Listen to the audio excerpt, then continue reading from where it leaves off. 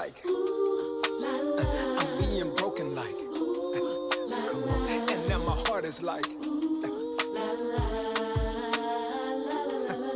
say, I'm singing, and now I'm growing like, cause it was painful like, background sing. It don't feel good, but growing never does. It don't seem fair for you to call this love, but if necessary, pain is the ingredient for change. Even when life may be bittersweet, truth is, it don't feel good. Let's go. But growing never does. It don't seem fair.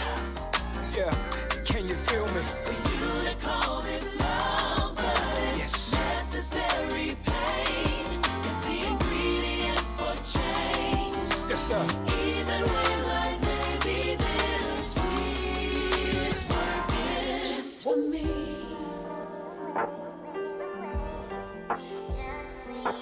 Just for me.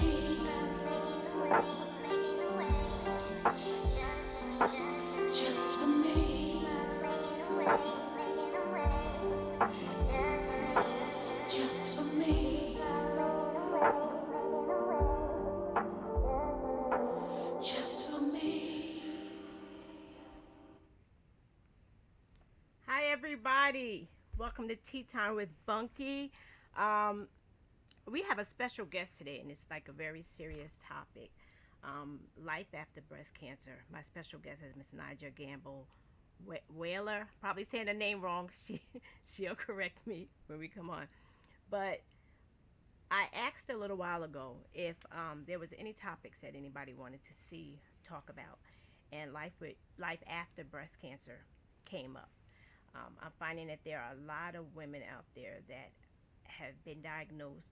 Young women have been diagnosed or dealing with early stages of being diagnosed with this deadly disease. So, at no further time, I would like to bring on Nija. You guys, I have this new toy that I'm playing with, so be patient with me. So here's Nija, everybody.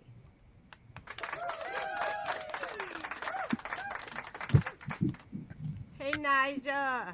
Thank Hi, you so much. you're I want to thank you welcome. so much for being a part of this this very special tea time with Bunky. It's very serious. You're very special to me. Thank you. So, who else to have this conversation? Who, besides someone who's gone through it on different levels, right? So, Yes. I would like you to introduce yourself to the people. Tell the people a little bit about you. Oh, hey. I'm Naja Gamble Wheeler. I'm 43 years old, born and raised in upstate New York, in Woodridge, New York. So Bunky is like family. Kanitha is like family. I have 5 siblings. One of my siblings has passed away. I'm a mother and a wife. I have a 23-year-old son, and I have an 11-year-old daughter, and I have a wonderful granddaughter who is 3 years old. And I also work in Washington, D.C. I work at a law firm, international law firm, global law firm, and I manage an office of 300. Okay. Now, before we get into you, Okay. let's tell the people because you have a. Let's talk about that gene. I believe it's that gene. I mean, if you feel comfortable, let's go into the earlier story with your mom. Okay. Now, those that don't know, I knew her mom. I knew her mom. Yeah. Wonderful woman, beautiful on the inside and the outside. So let's talk about Yogi a little bit. Um, for everyone who knew my mom, she was absolutely amazing. My mom, unfortunately, was diagnosed with breast cancer when I was very young. I would say about 15. Her breast cancer was metastatic breast cancer, stage 4 when they found it. And unfortunately, she passed away when I was 16. Now, when were diagnosed? Like, was there the self exams? Like, the people need to know the importance. The women out there need to know, and men too, because men can get it also. Men Yes. can get it also. The importance of examining, and those different steps. Yeah. So because of my history, my family history with my mom, my doctors were very cautious because of the increase, possibility of me getting breast cancer with the family history. You have a higher increase when your parent has had breast cancer. So around like 31, 32, I began, giving myself self-exams, and I always felt like I felt something every time. And so I would always, make sure I go to the doctor and get, my mammograms. And I've had, several mammograms from age 32 until, 39. And, all of them have come back, just fine. So I started very early. The age recommendation is 40 for women, but women are getting diagnosed earlier and earlier in age with breast cancer. Now, was yours from a routine exam, or was it the self exam? Well, I actually found it in the gym. So I was under this schedule where I went to the gym in the evening, work during the day, come home, get everything situated, and I went to the gym in the evenings. So most evenings. And one evening I was actually in the gym, finished my workout, jump in the shower so I could just come home and go straight to bed. Mm-hmm. And I was in the shower at the gym and I was just doing a self-exam, it was, maybe a week or so after my menstrual, where they say, that's the best time to do a self-exam. And I, ran my hands across, my breasts, and I found a lump. Mm-hmm. So then I felt it again, and it felt like a lump. And just 6 months earlier, I just had a breast MRI. So it was bizarre that I felt, a lump. So I came home, and, Jace, my husband, he was asleep. So I woke him up and I was like, get up. And I took his hand and I ran it across my chest, and I asked him if he felt something, because I, felt a lump. And he was like, I feel it. So I discovered it myself. Was it painful, or was it just like an odd feeling? Or it wasn't painful at all. It just felt, like something you put your hand across and your hand just goes over a hump. It didn't, no pain, no anything. So it felt different than like when your lymph nodes are swollen. Does it feel different? Or yeah, and it felt different to me because before I've felt things before, but they felt, round and perfect, and this just felt just like a lump. Oh, wow. Yeah. So it's a different feeling. It's a different feeling. Yeah. And so when I went right to the doctor, because, I have to go to the doctor and, to get a mammogram. And so I did that. That was my next step. Mm-hmm. And when they called you, like before they called you, was there a feeling? Or did you always have that anxiety feeling because of your mom, or was it just you? Or so I think I knew once I had the mammogram that day. I actually put it aside. I got my order to get the mammogram in November. And I put it aside. Life got a little bit crazy for the month of November in 2017. So I put it aside until like December, just like I knew it was there, but I was just like, I'm just going to wait and deal with that later. Mm-hmm. And so then, finally, I'm like, my best friend was like, did you get that test done? And I'm like, what test? And she's like, your mammogram. And so I was like, truthfully, I'm scared to go. And she was like, you better go. So I went to get the test, and when I had the mammogram, they immediately sent me for an ultrasound same day, within the next hour. And they were just really candid. They were like, we got to be honest with you. This doesn't look good. And so, yeah, within an hour, I had a breast ultrasound, and they were like, this doesn't look good. This looks suspicious. And they asked me if I would come the next morning for a biopsy. And so I went for a biopsy immediately the next day. And 3 days before Christmas in 2017, I received my diagnosis. You were 39, 38, 39. 39. Now, when you found out, okay, how did you handle that? Because people handle sickness differently. Like some people, when they find out, they instantly go call everybody. Then there's some people that try to hold it in, like they're in denial for a minute, or they're like, okay, let me get into fight or flight. Like, what was do you remember how you felt? I felt like I was crippled. I mean, it was like 4:00 right before the holiday. Christmas was a few days later. This was my last day in the office. And I was talking to my coworker and I was like, they haven't called me back. They told me 2 days, they haven't called me back. So I was like anxiously waiting for the call. And actually, truthfully, after I left there that day, I told Jason, I walked down the street. I was walking down the street and I told him, I was like, I have breast cancer. And he was like, you don't have cancer. And I hadn't received the results, but I knew from what I saw on the screen and what I previously saw in other exams that this looked totally different. So I felt crippled when I got the results. I mean, I felt like my insides were coming out. It's an unexplainable feeling, like when you're holding the receiver and someone telling you have breast cancer. And initially, they were like, you have it on the left side. And then they told me, you see something on the right side. So I'm like, at that point, I'm just like, I'm going to die. I'm just panicking, I'm panicking. And so I drove home and, I called my husband and called my mother-in-law, and I was a mess. I drove all the way home crying and yeah. My heart breaks for you right now. But I look at you because everybody got to hear the rest of the story, so, but it's like, well, I'm sorry for making you relive that. Because your story is going to help people that are going through this early stage journey.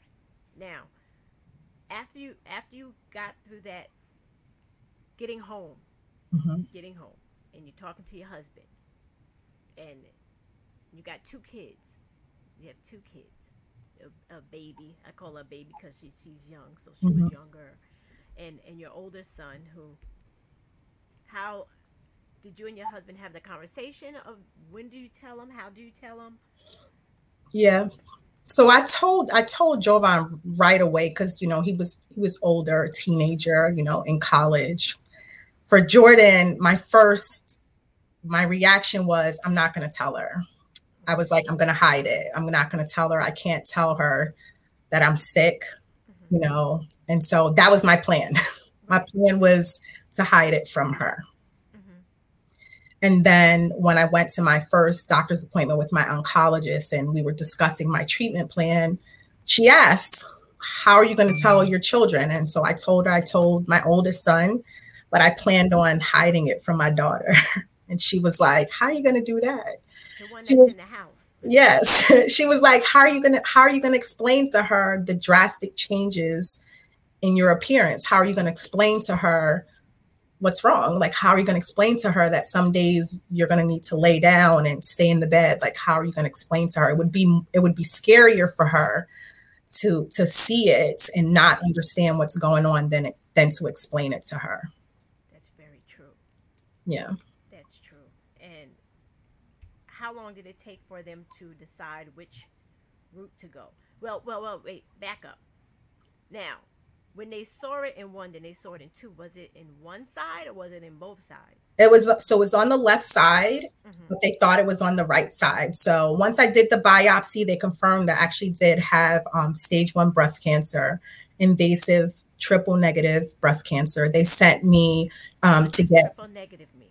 So triple negative is basically a type of breast cancer. Breast cancer, usually the cancer cells are positive for receptors. Estrogen and progesterone is usually seen in cancer cells, or HER2, which is a type of protein that's common for when women, they're diagnosed with breast cancer. The cancer cells either have the progesterone, the estrogen, or some amount of HER2. So when the cancer cells don't have any of that, it's triple negative, meaning the cancer cells are negative for all three of those that are usually common. So the crazy thing is, they still don't know how women get triple negative breast cancer, but it's common. 10 to 15% of women get triple negative breast cancer. It's very aggressive, and it affects a lot of Black women, African American women under the age of 40. Now, I'm looking at the comments, and I never do this. Okay. I never do this. You have Nitisha. I don't know if you remember Nitisha. Yes. That I didn't want to call her out because I didn't want to put her on the spot. But she said that she's also 39. Okay. Diagnosed with breast cancer. And a friend of mine, Andrea, had it in October. So these are women, and I know of some other women that are dealing with it or have dealt with it. Now, when you were diagnosed, after you went through that and they told you what type, did they tell you how they were going to go after it? Like, yeah. What was the plan? Like, do you guys sit down? Because I'm curious.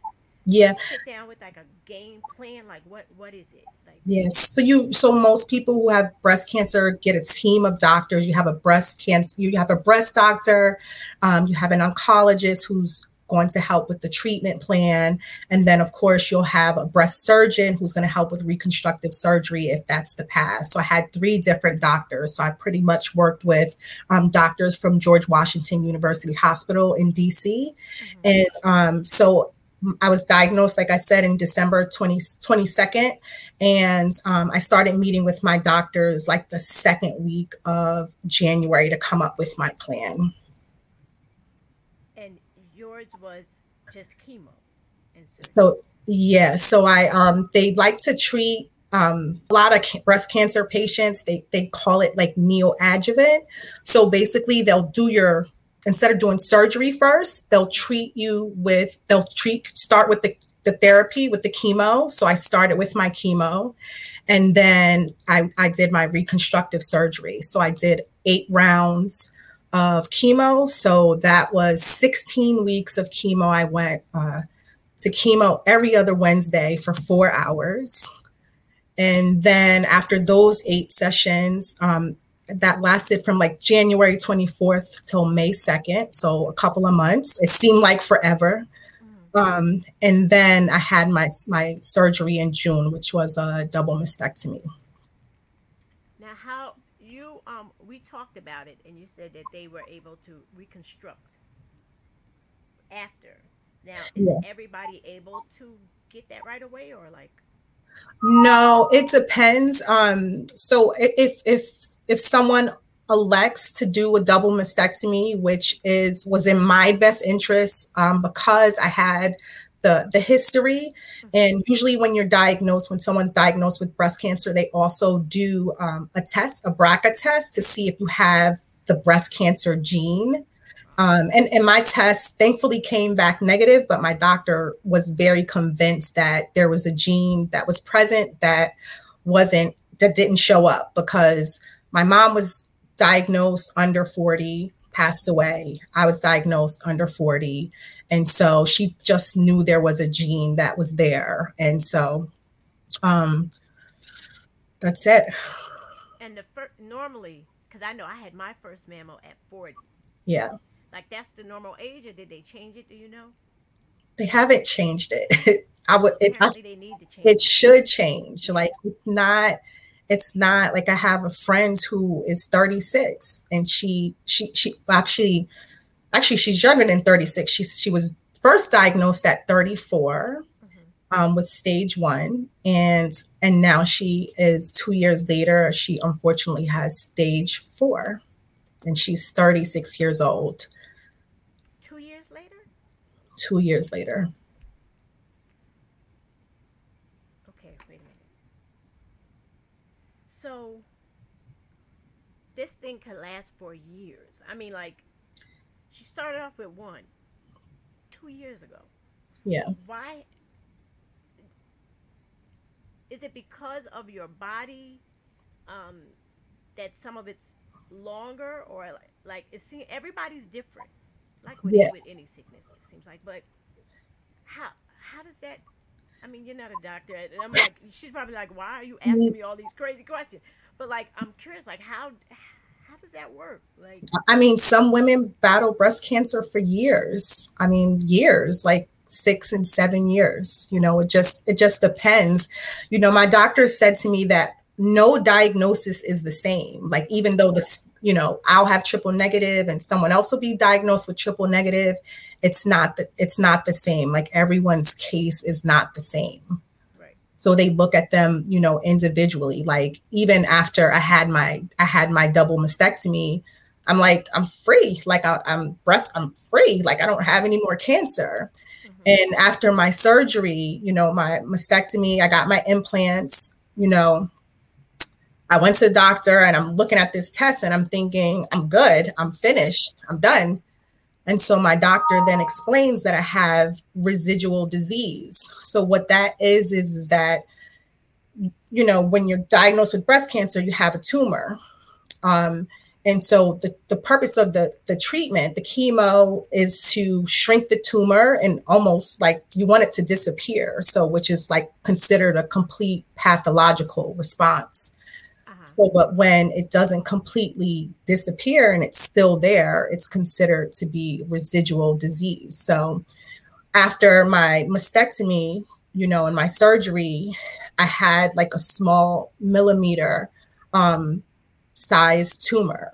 And so because of the size of it, at that point, I wasn't eligible for any clinical treatment. So if it's of a certain size, like a centimeter, doctors are willing to treat you with more chemotherapy to help totally get rid of it. But if it's a certain size, you're not eligible for clinical trials. So around June, after I finished my surgery, the doctors were like, what are we going to do? Like, they didn't want to put me back on oral chemo. They didn't want to give me oral chemo because I'm not sure if you know, or many people know, chemo damages the heart. It damages the heart. Yeah, it can cause damage to the heart. So you're taking a medication to, like with any med, but chemo is so aggressive. But you're taking it to save your life, but it could be killing you. I'm not saying it could kill you, but no. I'm saying no. Because you're not a doctor. I'm not saying you're saying this, but I'm like, it's destroying every cell. Like, I mean, depending on the chemo treatment, my first chemo treatment, the 4 treatments, and then I went to another 4, was this chemo medicine called Adriamycin, and they refer to it as the red devil. Like, the red devil. Yeah, the red devil. Like, it's considered the devil. It's red, it's liquid, and they're pumping it in your body for 4 hours. And what it does is it kills every cell in your body, good ones, cancer cells, and the good ones. So, most people who are going through chemo, they're okay the next day after chemo, but then by the, second day, it's hard to even function. Right. And you're seeing this, I can't even imagine, a red bag pumping with, but I saw your pictures. Like, that's what made me know that you had it, right? Yeah. But your pictures were inspiring because, like, all you would show is you in the seat, right? Mm-hmm. And your arm with the IV, and there was your husband. Yeah. He was right there. Always. So let's talk about the support system. How does that, and the normalcy, like the support system and normalizing. Does that make sense? Yes. Okay, so let's talk about that. I mean, the support system is huge to the entire journey.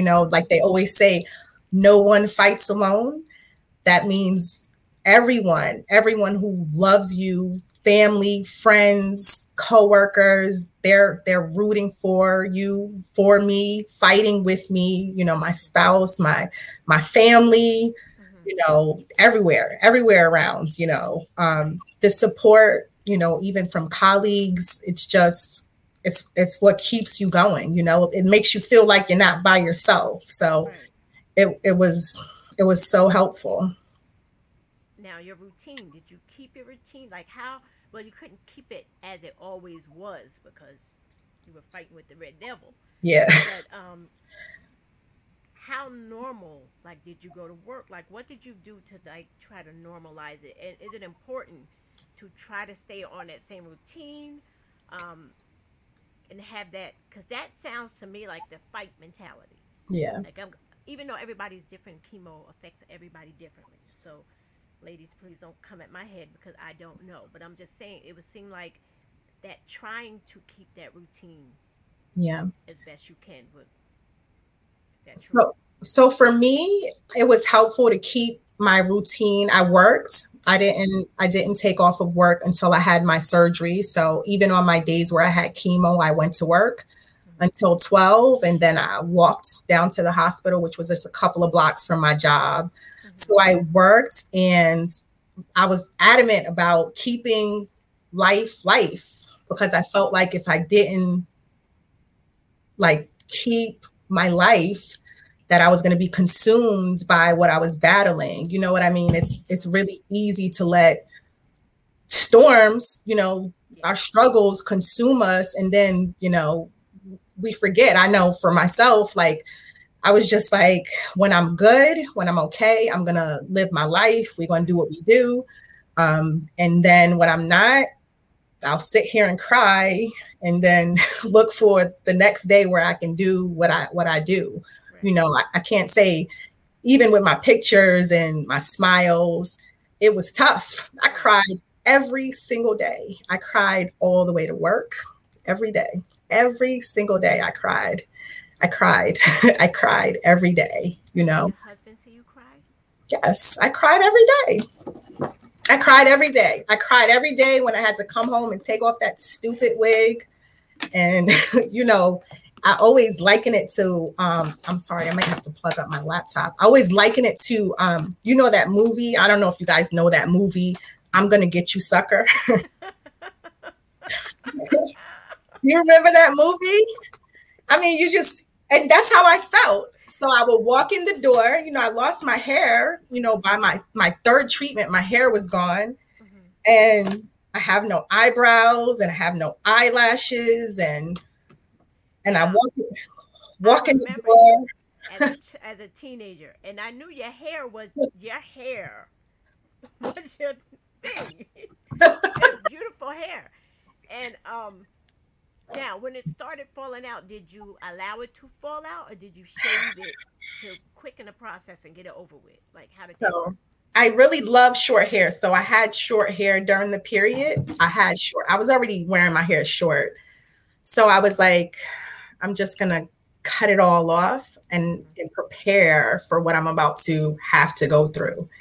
And so I cut it really, really low. That didn't help. I mean, it didn't help once I got in the shower one morning and my hair started coming out. It's hard, you know. You think of it as it's just hair. No, well, you don't. But it's almost like I'm really about to go through this, you know. I'm about to, like, you know, it's scary, you know, but I made it, and I bought some wigs and tried to keep it pushing as much as I could. Well, you looked good. Thank you. I mean, through that battle, through the pictures, anyway, like the pictures with you and your daughter, like, it still hurts to see. When I saw the pictures, it hurt because I know, I don't know what you went through, not at all, but I know you were going through something that I couldn't imagine. Which cancer is that's a battle. But I don't think, I mean, I don't think anyone can imagine it, you know, but you know what, Bunky, I'm like, a lot of people during that time were like, you know, scared to talk to me about their life or what they were dealing with. And I'm like, all of our struggles are like your struggles relative to your storm is relative, your journey is relative to you. So don't feel like you can't talk to me and I can't be your ear because I'm going through cancer. Right. Like whatever you're going through is just as important. You know, it's your struggle, your mountain right now, you know, whatever it is. So I always was really quick, you know, to tell people, feel free to talk to me. You know, the hardest part was when I would be in the gym because I kept my routine. So I would go to the gym and I would like take off my stuff and take off my hat,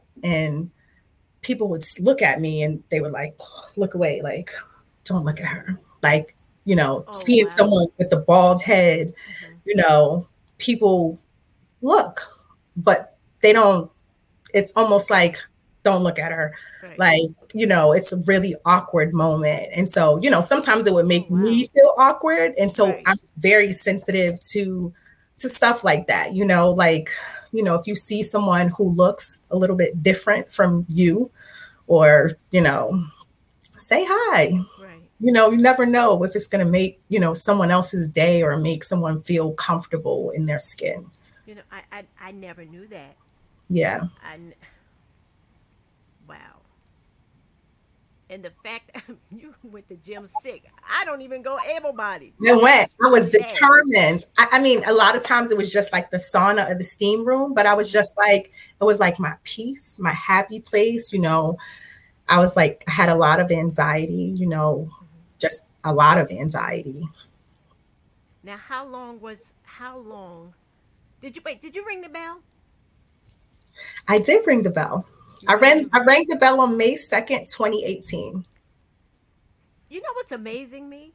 Let me tell you what's amazing me.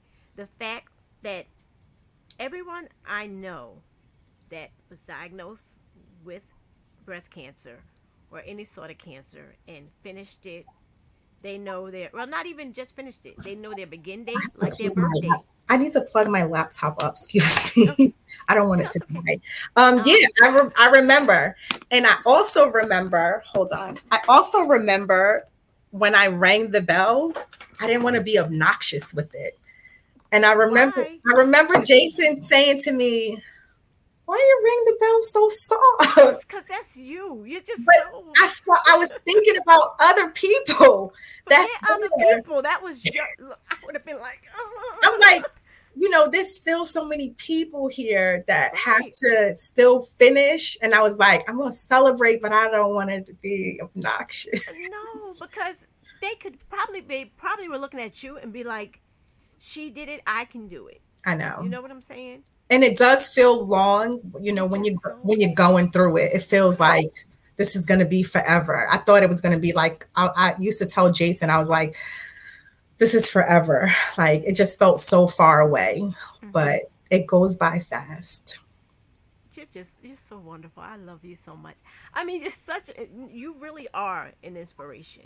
Thank you. To so many people. I mean, like, I couldn't imagine. But let me ask you, the pictures of you at the beach, right, when you went to the beach. Yeah. For Ree, was that hard to do? Or was it just like, I'm just going to live myself. This is me today. No, I mean, a lot of times, like when I don't know, like, so I never like went to work with my head, you know, just showing my hair bald. But when I was on vacation, I just felt free. Like, I was like, nobody knows me here. I think I was in Mexico or somewhere. And so I just did it. I was like, this perfect place to do it. So I just was chilling. Because you look really happy. Thank you. And like, those pictures are priceless. Thank you. I was almost done with chemo. Oh, wow. Yeah. Wow. Now, during all of that, when you were going through that, did your kids treat you any differently? Like, did you see them treating you like you were fragile, breakable, or did they still treat you like, Mom, I need this, Mom, I need that, and, you know, like, did anything change? Or? I think they were pretty regular. Jace probably was a little bit more overprotective. He wouldn't let anyone else go to chemo with me. He was like, nope, I'm going. They were regular. You know, I think The hard part was, I think just because I lost my mom, I was just like so scared that I was going to leave my children. Right. And so that was a scary part of it, but they were pretty normal. When I could, I took Jordan to dance. And when I couldn't, her godmom took her, and my granddaughter, she gave me life during the whole time. Yeah, like I was going to say, during this, you had a granddaughter. Yeah, I thank God for her. She's right. She was like the joy in the morning. So she gave us life. Like she still does to this day. Like, so if it wasn't for her, like she gave us life. I look forward even on my weekends where I had treatment, like on Wednesdays, and by the weekend, I couldn't really do anything, just chill on the sofa. Right. But her being there, was my joy, like looking forward to seeing her on the weekends and, chilling with the family, even though, sometimes I would be a little bit sad that I had to, just stay on the sofa or something like that and rest. But we tried to keep it as normal as possible. That's a beautiful thing. I mean, like your family totally surrounded you and you felt the support. Yeah. I can't imagine someone who doesn't have anybody there to support them. I know. That sounds like a much harder fight.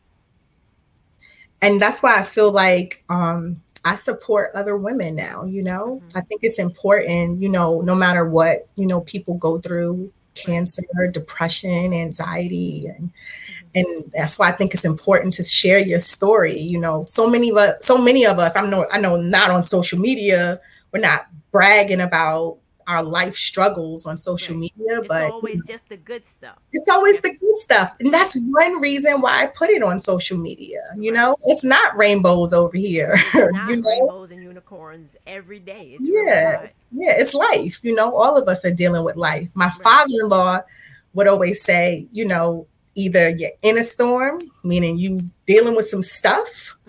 You just got out of a storm, like I just made it through that one.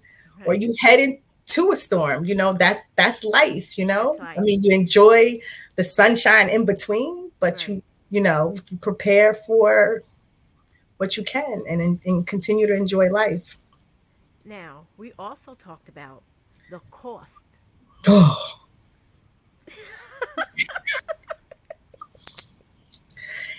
Yeah. Because that could be why a lot of women have lost the battle. Because it shows the inequality of people who benefit from good health insurance versus people who don't have good health insurance. Yeah. And they have a cure for breast cancer.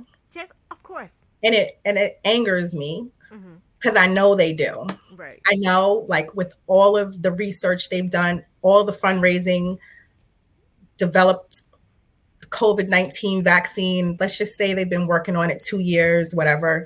Right. There is a cure for breast cancer and a lot of cancers. Right. It's a moneymaker.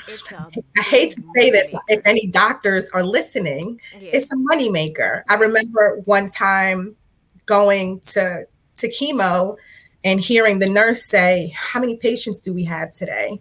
She was like, "We have a little bit over 100 patients." So when I got my bill every 2 weeks, or that showed what the insurance paid towards my chemo, insurance bills, the doctors bill the insurance almost $10,000 for chemo.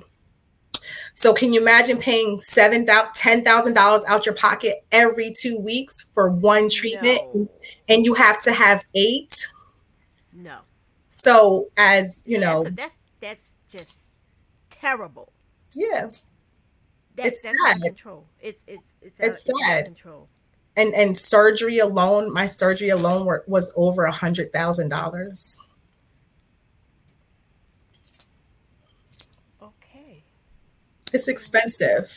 So many people, it's expensive to get sick. That's horrible. Yeah, it's hard. I feel it's hard. Like, to be fortunate enough to have health insurance, good health insurance, some people are sick and they don't have the health insurance that they need to take care of themselves, to get better. without losing their homes and their life. Right. Now, you've gone through the storm, right? And Naija today. What does Naija today look like versus the Naija that was diagnosed with breast cancer? Today, You still smiling. You still got I that still same smile. I still smile. I haven't lost my smile. I will say I haven't lost that. Today I'm better.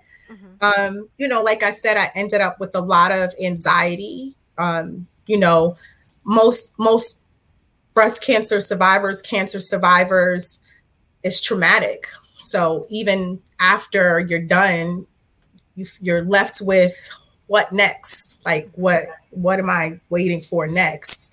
So, I went through anxiety, and, I'm a big advocate for therapy. I have a therapist. I talk to a therapist every week, You people out there listening, she says she goes to therapy. I go to therapy. I needed therapy for anxiety and, being fearful of my cancer coming back and having that consume me.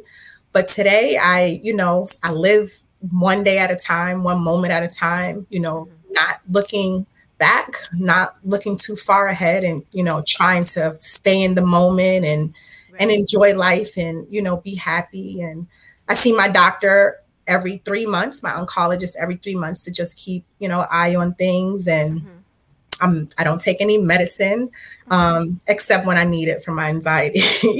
But other than that, I'm healthy and I work, and I still, go to the gym and exercise and enjoy my family and, Now, your therapist, do you have to seek out like a special type of therapist, or is it like a regular therapist? Like, how does that work for the women that are listening now? Like, how does that work? Okay, well, my oncologist actually put me in touch with a therapist. They have they have like a lot of survivorship therapies for people who have gone through cancer. And so they have a lot of networks. And so I got hooked up with this network of doctors, and they offer complimentary training for they gave me 8 sessions first for free.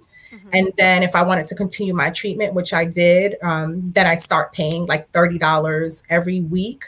But they have so many resources for survivors, pretty much in every area. Now, what would you tell the ladies that are still in the fight? Keep fighting. It seems like forever, but it's not. It's not forever. It goes fast. Stay connected to the people who love you. It's very easy to, isolate and, feel sorry for yourself, but keep fighting and know that there are so many women like me, and so many people who are there to uplift you and encourage you, and, tell people that they can do it, Now, there is life after breast cancer. And you are a shining example. Thank you. Do you ever speak at any, I'm sure there are support groups, like breast cancer survivor support groups, or there's probably breast cancer support groups. There's a group for everything. There is. Now, would you recommend someone going to a group in the earlier stages, like in the beginning? Yeah, I mean, I would, but I didn't go to a group, but I think if it's helpful, if someone needs that, I say do whatever is needed to, uplift your spirits. And sometimes it's just good to know that you're not by yourself. So I encourage, anyone who's fighting, who needs that additional support, to reach out to network groups. And also try to rest. I know it's hard to sleep when you're diagnosed with cancer, when you're going through treatment. It's really hard to get the brain to shut down, stop thinking. One of the most important things my doctor told me is to stay off the internet. Don't Google. I will tell women that. Diagnosing yourself, yeah. But not even that, like once you're diagnosed, or if you think something's wrong with you, and this is beyond cancer, our first reaction is to Google it. I have a coworker that I had to tell her, stop.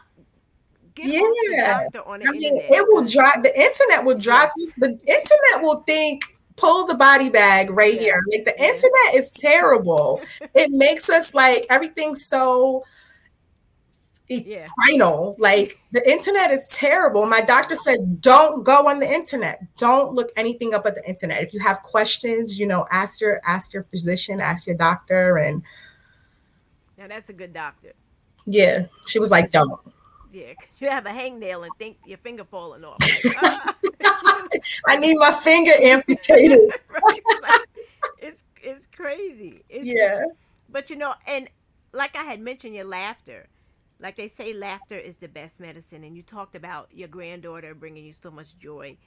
You have to. It seems like you really have to embrace the happy times. You do. You got to be silly and laugh and dance and have a good time. Like you do.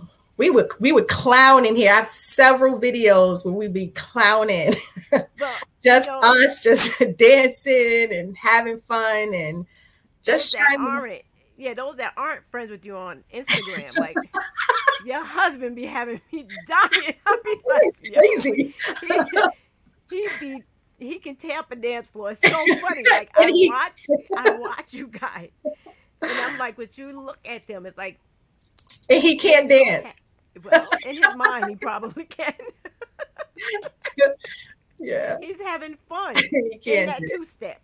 Yes, always. You can't mess up with the two-step. Pitiful. And it makes you happy. I'm telling you, I just love looking at your pictures. Thank you. Your journey is such an inspiration. Thank you. Do you ever speak at like a group of? This is my first time speaking, other than like talking to, you know, another sister who is, you know, who's been impacted with breast cancer. It's my first time speaking publicly about my journey. Well, I think you ought to do it. Thank you. I think you ought to do it because it helps other women to see another. I'm gonna say it. See another Black woman. Yeah. Go through it. Like, you look like me, even though I'm much more older than you, but you look like me, and to see that you can get through that, through the Red Devil. Mm-hmm. I mean, come on, putting something in the Red Devil. Like, I would have probably, I think, but maybe not, crawled up and been like, okay, it's over. Yeah. It's I felt like that. You know, you feel like that, but it's like you want to live. Right. So you're going to do. So I was just like, I'm not leaving my kids. Right. I always said, if I ever got diagnosed with breast cancer, I'm not leaving my kids. I'm going to do whatever it is that I'm asked to do, you know, for even getting rid of my breast. I'm just like, take them. What else you need? Does it mean I'm going to be here for my family? Like, that's all I cared about. I think, you know, that's all I cared about was living, you know, right. Everything else is obsolete at that point, you know? You totally had that fight. You had that fight or flight. You was fighting from before day one because you had it in your mind, if I was ever diagnosed, what I'm going to do. But I cried. Well, absolutely. Because I can't imagine. Yeah. You know, getting that. Of course, you're going to cry every day. But then you get up and you're like, okay, it's another day, one day at a time. Yep. And you did it. Thank you. I don't know. I mean, we don't have to go till 8. Like, is there anything you would like to tell someone who's going through this or someone that has beat it, you know? Any words of encouragement, anything you want to tell? I would just say, you have my contact information, and Absolutely. I'm happy to talk. You can share my information with anyone. I'm happy. If they ask, and I'm not just putting your number out there for the whole I'm happy to talk to anyone, but I feel like you need someone to talk to who has been through it. Yes. And so, it's helpful. And I think for anyone who hasn't, they've been through other things in life where they can be someone else's support system and, encouragement. My cousin Lisa, she always said, people who are going through stuff, they're not going to ask for anything, Right. So just do something nice. Even if it's pick up the phone and check on them. So I just say, my saying is, keep running your race that's set before you. You know, God didn't say it was going to be easy. He didn't say, it'd be a smooth path. Even if you gotta, I always say, even if you gotta bandage up your leg a little bit and you running with a limp, just, keep running. I love you. Love you too. I think you're so fabulous. So Thank you. we're going to end this tea time. Let me.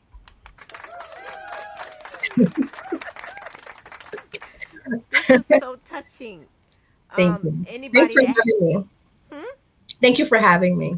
Absolutely. Thank you for doing it. Of Thank you course. for doing it so much. So anyone that has any questions or anything you would like to talk to Naja, reach out to Naja, send me a message. I'll get the message to her because I really don't feel comfortable just giving your information out, because I don't know. You might be, I don't know, I'm just funny like that. It's totally fine. Okay. So, all right. So reach out to me. I'll inbox you her information, but I will let her know that you reached out to me. So that is not a total surprise. That sound like a deal? So, Okay. So you guys have a wonderful night. You wait a minute, Nige. You okay. guys have a wonderful night. Thank you so much for tuning in. Share this. You can watch it later when this is over with. I'm on YouTube. Subscribe. Look out for future shows because this is just the tip of the iceberg. So, you guys have a wonderful night. Let me see. What can I do? This is a kiss. Ah! All right. Bye bye now.